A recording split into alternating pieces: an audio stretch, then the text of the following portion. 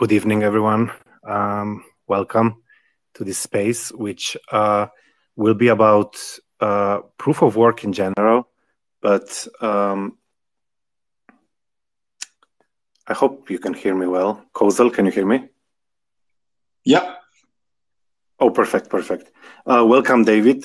David Vorik is with us tonight, which I'm really happy to be able to have this conversation with David.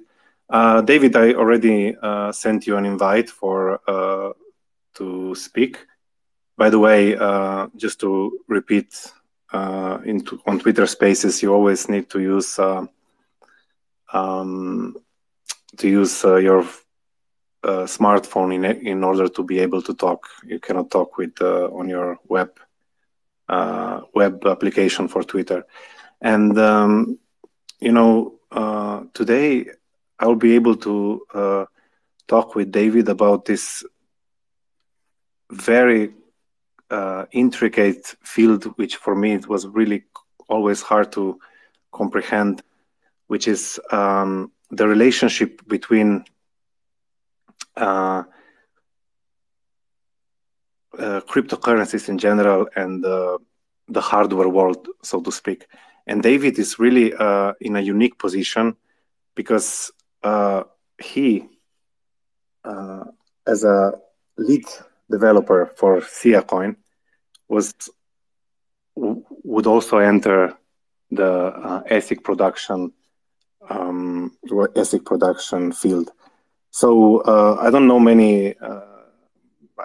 This is really a unique case that I know of, at least for someone doing that. So David really can offer a unique perspective on the intersection between these two. So because they are the disparate, let's say, points of view. Like myself, I was following cryptocurrency more from a purely, let's say, software perspective. So I wasn't thinking as an investor. I wasn't thinking like what actually goes on the hardware side of things. So this has. I actually began reflecting upon this only in the last few years because in the Decred community we had some, let's say, we had a problematic related to that, and my introduction, let's say, to mining was actually long time ago with GPU mining when I started GPU mine Litecoin and so on. But then I quickly found out that it's too much of a you need to specialize in this. I quickly noticed. But I would like to ask you, David, first, and welcome, David. And I would like to ask you, as a Sia developer, how did you what mental process led you to decide that you want to go into the ASIC production field? Sure. First of all, can you hear me? Yeah, perfectly. Excellent. So yeah, the original drive to make ASICs for Sia was actually the threat of Bitmain and how much centralization we had seen in Bitcoin, in Litecoin, and in other cryptocurrencies. And so we felt like if we wanted to defend Sia, the best play was to make ASICs ourselves and let it be a community-centered movement. We wanted decentralization among the mining hardware rather than basically to be another coin in Bitmain's pocket. So that's basically where it got started. I see.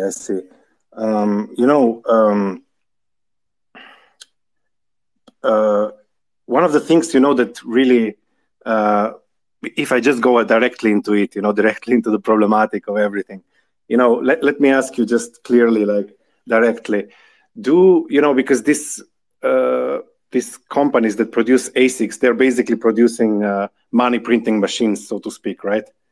Would that be a fair assessment of things? And then one asks, okay, if you're producing a money printing machine, why would you sell the money printing machine, right? So why wouldn't you just print your own money first, right? So does that happen? And what's your experience related to that? Yeah, so there's basically one reason. No, I'll say there's two reasons why you would sell a money printing machine. The more generous reason, and unfortunately not the more common reason, but certainly the more generous one, is that it takes power to operate a money printing machine. You need data centers, you need cheap electricity, you need coordination and uptime, and you need technicians if machines go offline. And so if you're running a large mining farm, that takes a considerable amount of expertise. And so if you, the manufacturer, don't have that expertise, it makes sense to sell the machines to someone who does. And so basically, if they can operate the machines cheaper than you can sell the machines to the operators for a higher price than you would expect to earn by operating themselves, because your costs would be higher than theirs. And so there's like this, I guess, service that happens. So the operators are effectively providing a service to the manufacturer. So under all situations, the manufacturer is going to sell the money printing machine for as much money as possible. They're not gonna, it's not really smart to sell it for cost if you know that the supply and demand mechanics make it so that it's worth more than you're selling it for. You should sell it for what it's worth. The less generous reason, and most of the reason that you see manufacturers selling ASICs to operators, is because they believe that the operators are going to be willing to pay more for the machine than the machine is worth. And this often happens owing to an asymmetry in information between the manufacturer and the operator. Bitmain ran this, I would call it a scam. Bitmain ran this scam dozens, if not hundreds of times, where basically they would make a small batch of machines followed up by a large batch of machines. They would sell the small batch of machines, give everyone the impression that, in total, like say 5,000 or 6,000 ASICs had been produced. That means that if you do the math, each ASIC is going to be making $500 a month, and it seems like a really good deal. But if you, but then what they actually did was they made 50,000 machines, and they sold all 50,000 machines to people who thought there were only 5,000 machines on the market. And now you have 50,000 people making $50 a month each. Because again, mining's a zero-sum game. The whole market gets wiped out, but the manufacturer is doing extremely well, because the total pie, the total amount of money up for grabs was, say, 30 million bucks. Manufacturers sold 50,000 machines at $2,000 each. Their rake is $100 million. That comes directly at the loss of their customers, but again, they're playing on information asymmetry. And so, generally speaking, just my advice to consumers is like, it's an extremely rigged, unfair game. You cannot win. If you are not a manufacturer yourself, just don't play. And then Bitmain's taken that a couple steps further by just being absolutely brutal with their manufacturing techniques. And identifying competition and just economically crushing them by overproducing machines and taking losses themselves. And so even as a manufacturer, it's like, if you're going to make machines and Bitmain's going to compete with you, make sure that you have an unfair advantage over Bitmain.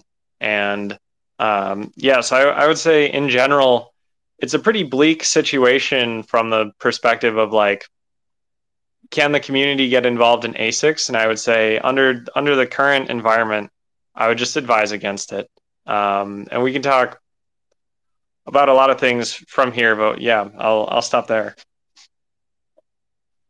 That's really interesting. So basically, in the article which I just shared, which you wrote about this on the SIA Tech blog, you mentioned also there was some other, let's say, at least not that you don't have direct evidence of, but that you suspect there was some unfair play from Bitmain, basically like Chinese manufacturer in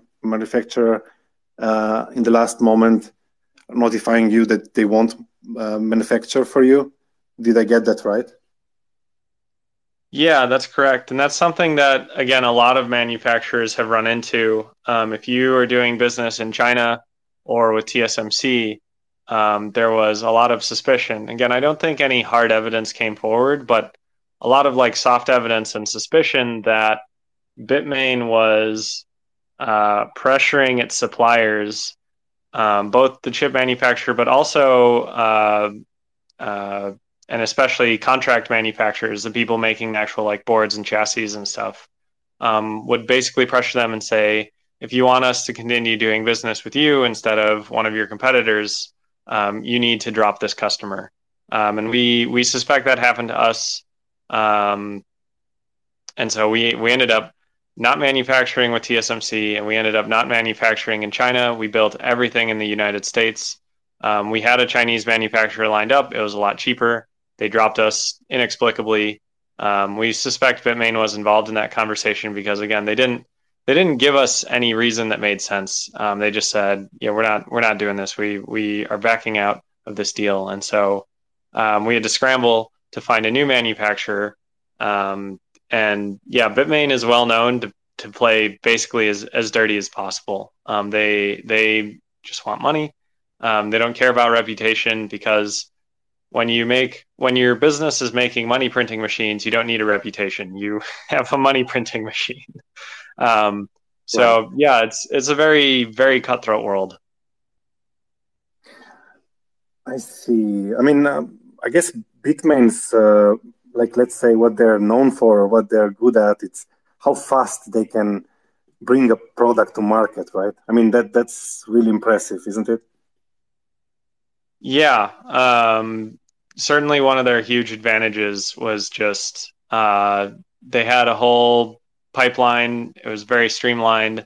I don't know exactly what all went into it, but we know based on observations, leaks from employees, and other hints, we suspect that they had their to market time down to about 5 months, and we suspect that they, in some cases, were even at 4 months, which is about as fast as you could possibly do it. And we think that they were actually capable of turning out brand new mining machines in 4 months, and again, that just made them a monster to compete with. And oftentimes you wouldn't, they would make a miner within 4 months, but they wouldn't sell it because of that time old question: why sell a money printing machine? And so if you've only made, say, 5,000 units and those units are producing $2,000 a month each, there's absolutely no reason for you to sell those units. There's no reason for you to disclose that they exist. There's no reason for you to disclose to your competitors that you actually have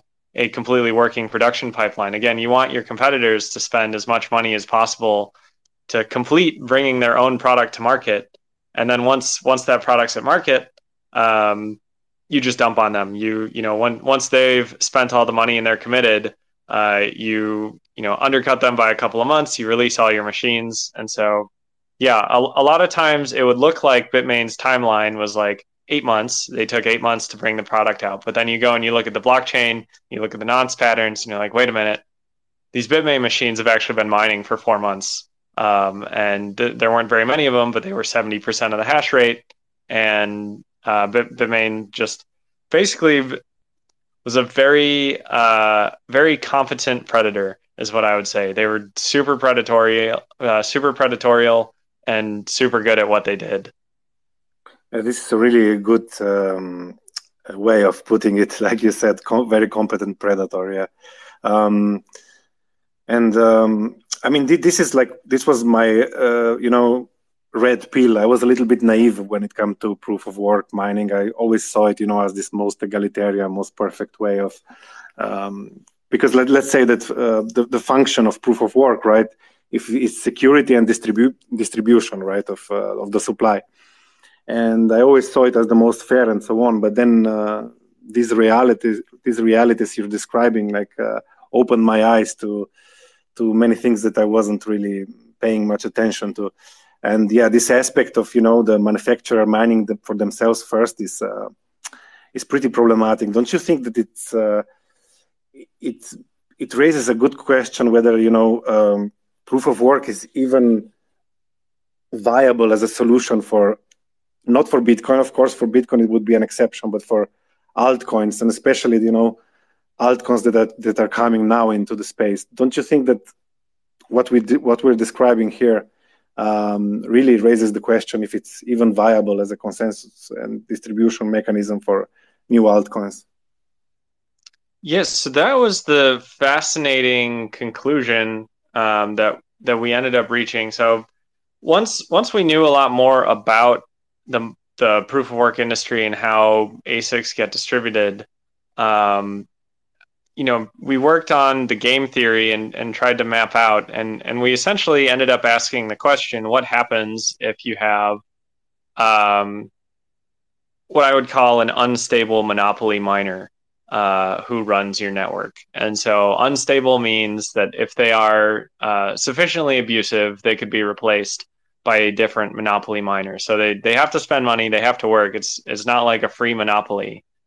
But generally speaking, as long as they're competent and trying, nobody's going to be able to topple them. And so the question was, does that still create an incentive-aligned, secure proof of work network? And surprisingly, the answer came out to be yes, it does. It creates a consensus-aligned, secure proof of work network to have a monopoly miner. And yeah, so I would say that even with Bitmain playing as dirty as it did, Bitmain is still tethered by basically one important fact, which is that at the end of the day, the protocol can decide to fork them out and replace all of their hardware, all of their expensive hardware, with a different algorithm and favor some other provider in a sort of protectionist move. And Bitmain has to basically be a good enough actor to avoid that consequence. And so, yeah, in general, I would say, though I strongly advise consumers just never buy hardware from a manufacturer because the game is so brutal and the information is so asymmetric. Even though you're going to end up with basically one centralized miner, that's okay. And the proof of work system still function just fine under a single centralized miner, so long as the option remains open to hard fork and push that miner out. If that option isn't open, like it's just politically never going to happen that there's going to be a hard fork, it's a bit more tenuous, but I don't think that's something we really have to worry about in modern cryptocurrency, because there are so many cryptocurrencies that you can migrate to. And so if one cryptocurrency is being dominated by a bad miner, people will just move on to the next cryptocurrency or to the next blockchain. And so the miner still has general incentives to be aligned with the cryptocurrency because they have a revenue stream connected with the cryptocurrency's health. Yeah, that makes sense. Yeah.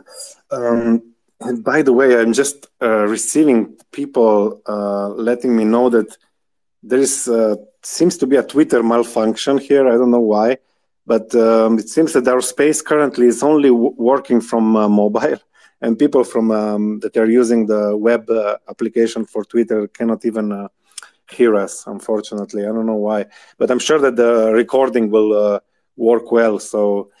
I don't think I will restart this. We will just go on, and people will be able to hear the recording anyway. And yeah, it's something is going on with Twitter Spaces right now, but no problem, because there will be recording available, and if you use a smartphone, it should work, no problem. So hopefully people will use their smartphone. Anyway, it's not possible to ask questions or talk otherwise.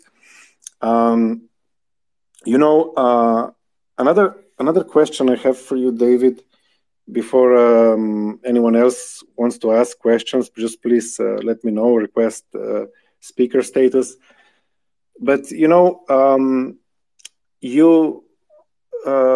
like us in the Decred community, we who have been with Decred since the beginning, we were all really very much skeptic about ASIC resistance. It was always something that we as a community didn't really believe in it, or let's say we didn't believe that that's a viable path. Also because we've seen how it went with other coins, like let's say Litecoin started as an ASIC resistant project, right?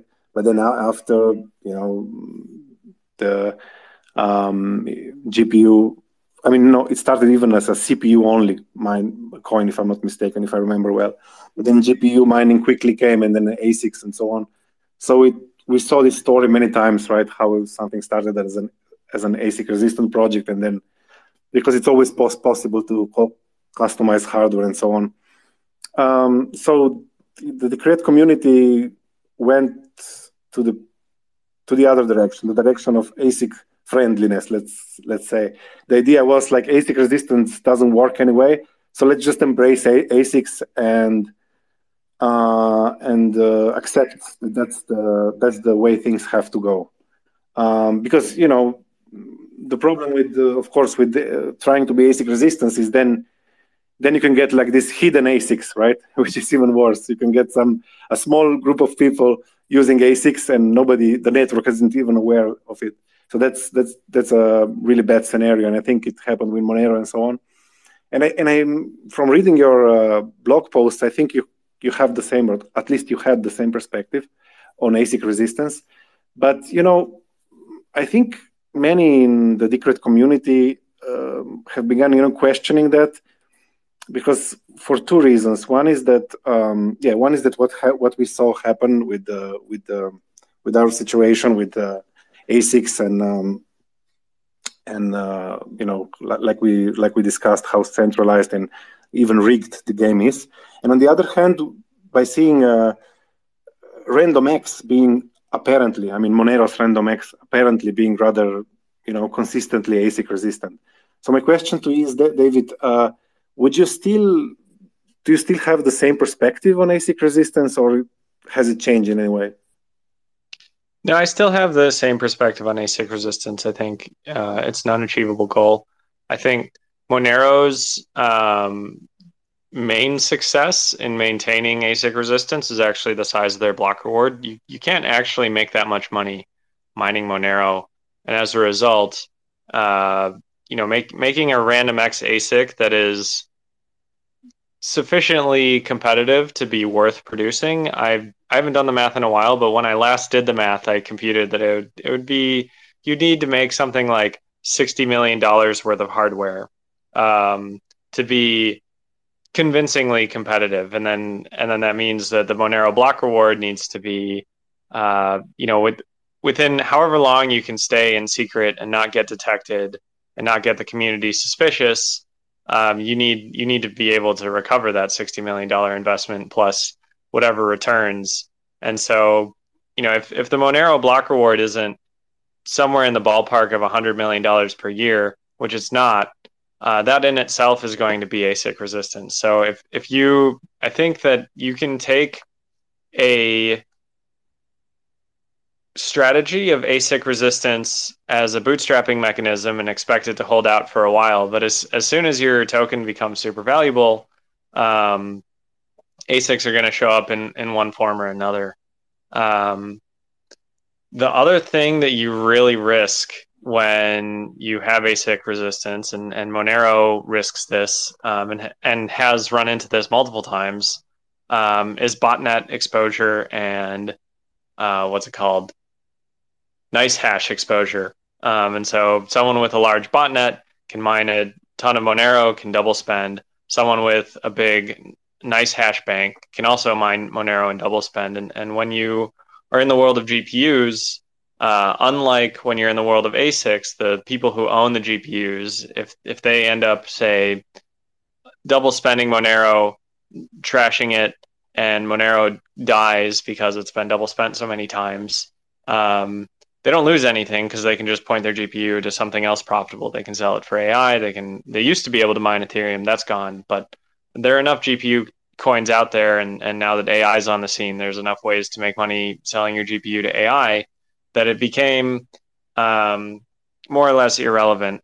It's more or less irrelevant to you whether one particular source of income disappears. And so you have this problem when you're GPU friendly or CPU friendly, that you're just really cheap to attack because the cost of attack is the operating expenses, not the capital expenses. When you are an ASIC backed token, though, the cost of attacking you is the capital expenses, and it includes the cost of the hardware as well, because that hardware is by design unable to point at anything else. Oh, interesting. But just returning a little bit to RandomX, do you believe from a fundamental perspective, do you believe it's even possible to say that an algorithm would be really ASIC resistant? No, I don't believe it's possible. And basically, here's the reason why. So an ASIC fundamentally is just a bunch of logic gates. And in the world of ASICs, they've been hyper optimized to meet one specific set of criteria, one specific algorithm. So when you talk about something like how a CPU does SHA-256, it does an add operation, and then you have a clock cycle, and it goes back to the top of the CPU register, and it comes through, and it does, a bit shift, and it does some XORs. And there's like this very complicated pipeline because the CPU needs to be able to do a large, very wide array of things. And so the CPU, after every addition, it has this like reset where it can go and do anything else. And that reset is very expensive. When you have a SHA-256 ASIC, what you basically do is you cut out all the resets, you cut out all the extra gates, and you make it just this very streamlined set of electrical signals. And it's much faster. It costs much less energy. It takes much less space per computation. And so you just make, and the performance gains tend to be a factor of 1,000. So the main idea behind ASIC resistance is like, you look at a target piece of hardware, either a CPU or a GPU. I think RandomX looks at CPUs, although I'm not 100%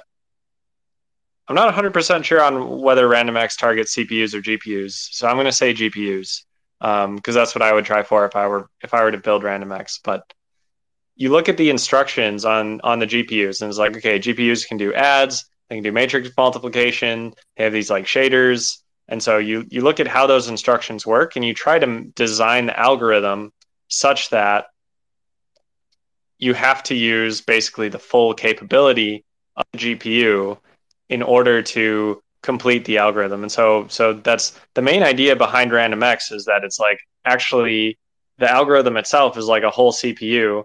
And depending on what your seed is, the CPU is going to have all this like branching and arbitrary,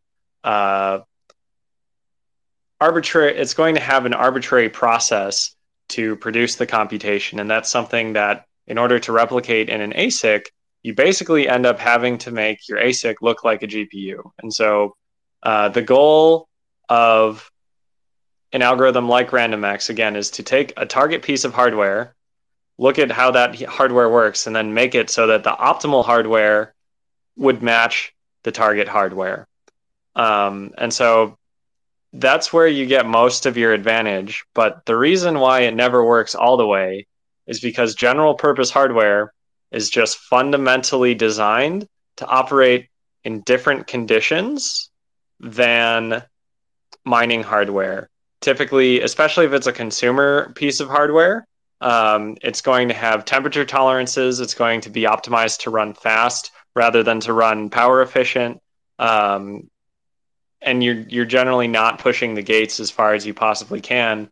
If you're making mining hardware, you can narrow your constraints a lot more. You know that the temperature tolerances are different. You know that you're targeting a super low voltage, and you can make all these customizations that fit into this like neat little mining envelope. You can make all these expectations like, for example, consumer hardware needs to be pretty reliable. Mining hardware, it's fine if it breaks, because you care much more about expected value overall rather than caring about, making sure that when a consumer buys a GPU, that GPU is going to last several years. to keep the consumer happy. But in mining, you really don't care if one of your GPUs breaks in 3 months or in 2 months, as long as on average they work super well. And so basically, because mining is fundamentally like more curated and more targeted and more focused, the hardware engineer that's trying to optimize the circuit can take a lot of shortcuts that simply aren't available to the hardware engineer who's trying to design a CPU. And so in the end, you know,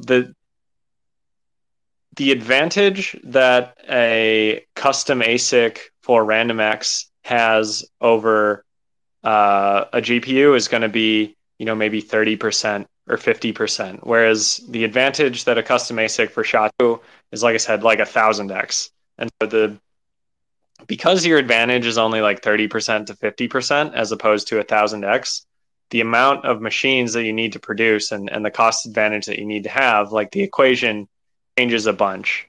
It's still there, but the equation changes a bunch, and so it's a lot more expensive. And so RandomX is,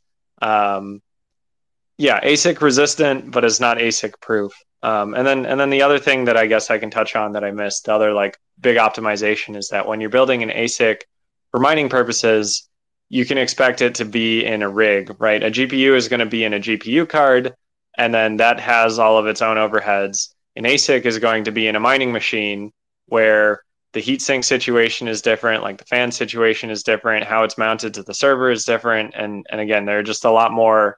You have a lot more wiggle room to create optimizations and performance shortcuts that would never fly in a consumer GPU or even a server GPU.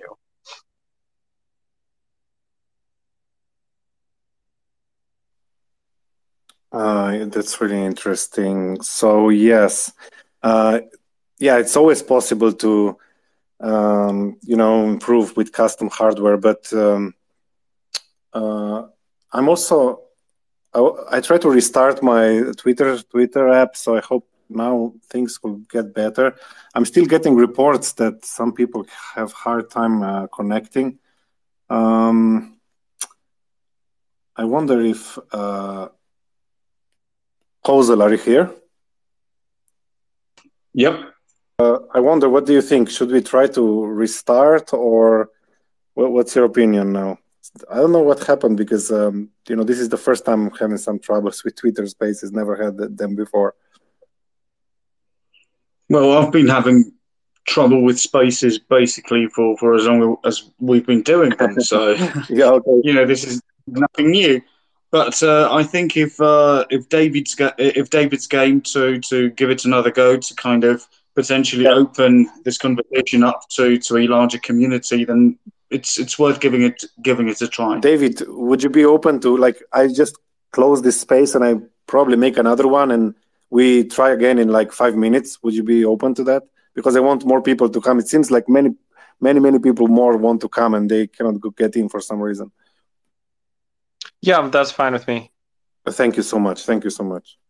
Now it will be a little bit better. Before we had some technical issues. People couldn't connect. I suspect actually the problem is ongoing. I don't know. I never had this before on Twitter. It's working a little bit strange. Anyway, it doesn't matter. Let's just continue because recordings will work, and I will put these two recordings together, and I will make put the best parts together, and I will make a YouTube video out of it so people can comfortably watch it with timestamps and so on. So, David, I wanted to also, we were discussing a little bit about the Decred angle, like the Decred situation, how it was with mining and so on. Were there anything specific that was different making the Decred ASICs from the SIA ASICs? From our perspective, no. From the actual engineer's perspective, it was like two completely separate projects. But then the chips that they produced were basically the same chip. The etching was different, but we plugged them into the machines the same way. They consumed roughly the same amount of power, and so yeah, it was basically just like making one thing twice. But the main competitor for the Decred miner back then was it Bitmain or was it Halong, I think?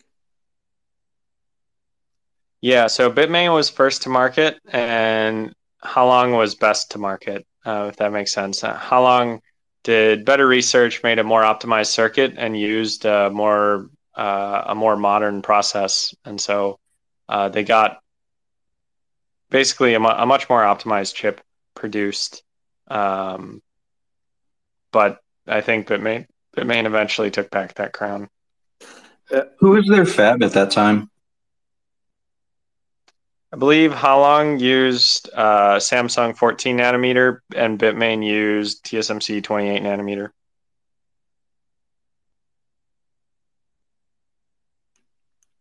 We also discussed a little bit in the DMs. I told you about like the Decred because of mining centralization and so on. Decided to switch a little bit. I mean, to shift rewards from proof of work to proof of stake. And I wonder, like, what's your take on this? Because I think you don't, let's say, you aren't an supporter of proof of stake, right? Yeah, I'm not personally a huge fan of proof of stake, but I recognize the advantages. Just for me, proof of stake, um, I don't like how abstract the protection is. Just for example, like the main protection that comes from both proof of stake and proof of work is the theoretical amount of money that a bad actor stands to lose if they attack the system. But in proof of work, you have this like very clean revenue stream. You have these ASICs that are worth, a certain amount of money. If you want to exit, you can sell those ASICs to someone else, and because these ASICs are associated with the revenue stream, you'll get a really good price. In proof of stake, the revenue stream is typically a lot lower per dollar of capital because your competitors aren't just people who spent capital purely for the sake of returns, but also your competition is people who own Decred because they are, like the product. They may not even be bullish on Decred, right? They may think that Decred's probably going to go down, but because they like the project and want to use the token, they own it anyway, right? And so your competition as someone who is staking is super, super intense. And so you generally aren't going to stake unless you're bullish on the project because the staking revenue is just really low. There are so many people that you're competing with for staking revenue. The revenue is super low. And so the revenue itself from staking does not give you value. And then if the exit liquidity is also really low, right, the token just doesn't have a lot of trading volume on it, you can end up in situations where someone who has ostensibly $35 million worth of stake looks at a double spend attack that they could commit and thinks to themselves, this double spend attack would net me $300,000. It's worth doing it because even though the market value of my tokens is supposedly 35 million, if I were to sell them all, I would just dump the market. I would never be able to exit that much. And so, yeah, it's just much harder to analyze exactly who the potential attackers are, what their motives are, what their revenues are, like what their incentives are. Proof of stake is just like this big murky world of assumptions that you simply can't validate. And so while it's completely possible to have safe proof of stake systems, and we could probably assume most of the proof of stake systems that are live today are safe, it's very difficult to get like a concrete analysis that says, this is how much money an attacker is going to lose if they attempt to attack the network. That analysis just doesn't exist in proof of stake, where it does exist and is very concrete in proof of work. But part of what we talked about in the DM was like apparently there was a big controversy where someone analyzed the block rewards and basically concluded these miners are dumping Decred. So we're giving them a bunch of Decred, and rather than the miners being aligned, and holding on to the token and expecting growth. They're just dumping it and cashing out as fast as possible, and it's suppressing the Decred price. And I have two thoughts on that. The first one is that even though they are dumping, they are still aligned. So the fact that they are selling their tokens as soon as they get them does not mean that they are not aligned with the Decred ecosystem, and that's because the Decred ecosystem is very dependent on getting future revenue, or sorry, not the Decred, the miner is very dependent on getting future revenue out of the Decred ecosystem. So they need to keep the Decred ecosystem healthy, and they want to see Decred grow because then their mining revenues will also grow, or at the very least, they don't want to see it decrease, because if Decred's price goes down, their mining revenues go down. And so they are aligned even though they're selling immediately. However, they're not aligned to hold because they have expenses, and also they probably see, almost certainly see Decred more as a cash cow than they do as a long-term investment. And so, yeah, the fact that they are dumping all the coins that they mine is not surprising at all to me. I think that's a behavior you should generally expect from miners. And if your economic model doesn't, is assuming that most people who are receiving the block rewards will be retaining the tokens, then it does make sense to deprioritize the miners. So yeah, I think that the discovery that Decred miners were dumping all of the tokens they were mining is not a surprising discovery at all. It really makes sense with my understanding of how the mining ecosystem works. Right. But that is, let's say, that is a difference between proof of work and proof of stake in this case, right? For an altcoin, that in Decred's case, proof of stake, you need to lock your coins for a certain amount of time, so you would expect a different kind of alignment, right? Because you're locking coins for up to 4 months, right? Yeah, again, the proof of work miner is still aligned. It's just they're selling, whereas I think it is generally reasonable to assume that people who hold enough Decred to make material amounts of revenue from staking probably hold a lot of Decred because they expect it to go up, not because they want the staking revenue, and therefore they're likely to continue to hold as they receive revenue because they're they're bullish, and so they're going to keep their staking rewards. Right. You make a good point. Yeah, not aligned wasn't quite right. Yeah, it's just it's a different behavior when it comes to selling, and it impacts the coin differently, right? Unfortunately, if there's basically constant dumping from the miners, it creates an impression that basically the project isn't interesting, right? Like it keeps falling in price, so people lose interest and so on. It creates a kind of feedback loop, which is not very favorable for the project. Unfortunately, Kozal and Monegro, can you hear David speak? Can you hear his audio? Sounds fine on my end, yeah. Okay, great. What about you, Monegro? Could you hear? Today is really it's really unfortunate today because it's such an interesting topic, and there are so many people interested in it. And I don't know, first time ever that it happens that Twitter Spaces has some issue.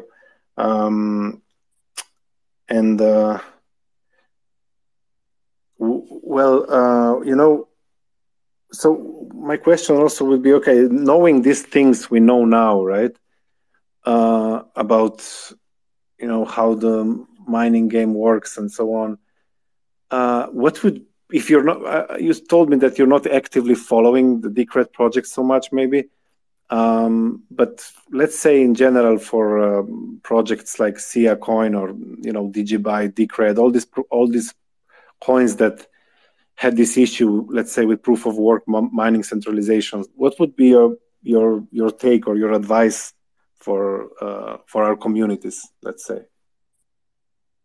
Yeah, so I would say, generally speaking, don't sweat the mining centralization. Keep an eye out, like make sure that you have the ability to detect whether or not the miner is doing a double spend attack. But as long as they aren't, having a fully centralized miner under the proof of work model is actually typically okay. Expect them to dump all the coins they get. And so if you don't want them to dump a ton of coins, then, limiting the amount of block reward that goes to them is something you should consider. And then I think the other big one is set an expectation with the community that you will fork if the miner misbehaves, and set very explicit criteria. The easy criteria is like, if there's a double spend attack, then we're going to fork. Other criteria would be like, if one miner gets over 50% hash rate, then we'll fork. I don't recommend that as a criteria. I mostly recommend focusing on just double spend attacks, and otherwise I think it's fine if you have a miner that's got like 90% of the hash rate. As long as the hash rate is high, then that's okay. And I would just embrace that, and I would choose a block reward that you're comfortable with all of those tokens being sold rather than hoarded or collected.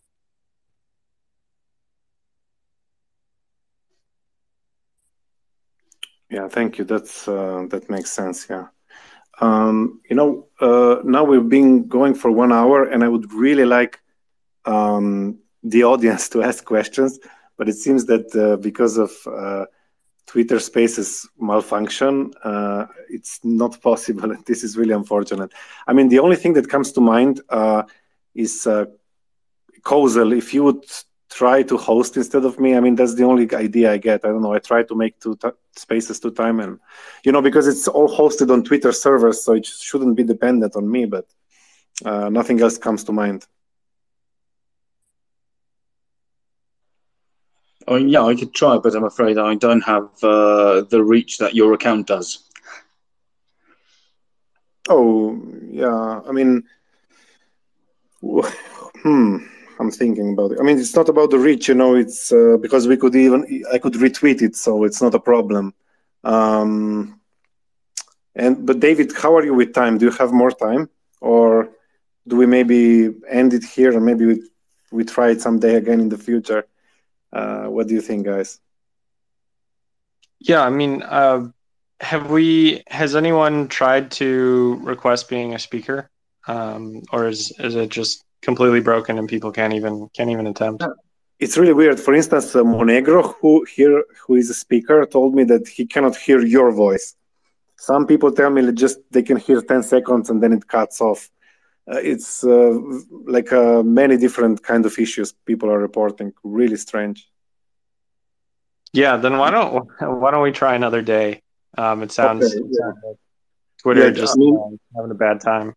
David, if it's okay for you, I will basically turn this into a video. I mean, I will cut the parts that are where we don't talk about Twitter Spaces not working and so on, and I will edit it into a video. And if you have time, I mean, I would love to do this again because there is a lot of interest from many people who have questions. Unfortunately, I don't know why.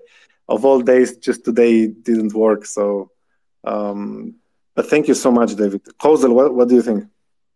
Yeah, I think it's a good idea. I think this is a very good introduction and an appetizer for a more in-depth discussion, and I think it'll allow people to come up with more nuanced questions. Yeah, you know what? If I make a video out of this, then people can use it as let's say, an introduction to the second space we make. Right? They will watch the video, and then they will already know what we discussed before, and it can be more of a discussion and less an interview next time. I'm sorry again, David, for this situation. Thank you so much for being with us and sharing your interesting insights, and I really hope we can do this again some other time. Absolutely. And I look forward to coming back, and it's totally fine with me if you turn this into a video and we can publish it and I'll retweet it. Thank you so much. All right, guys. See you next time, and good night. Have a good night.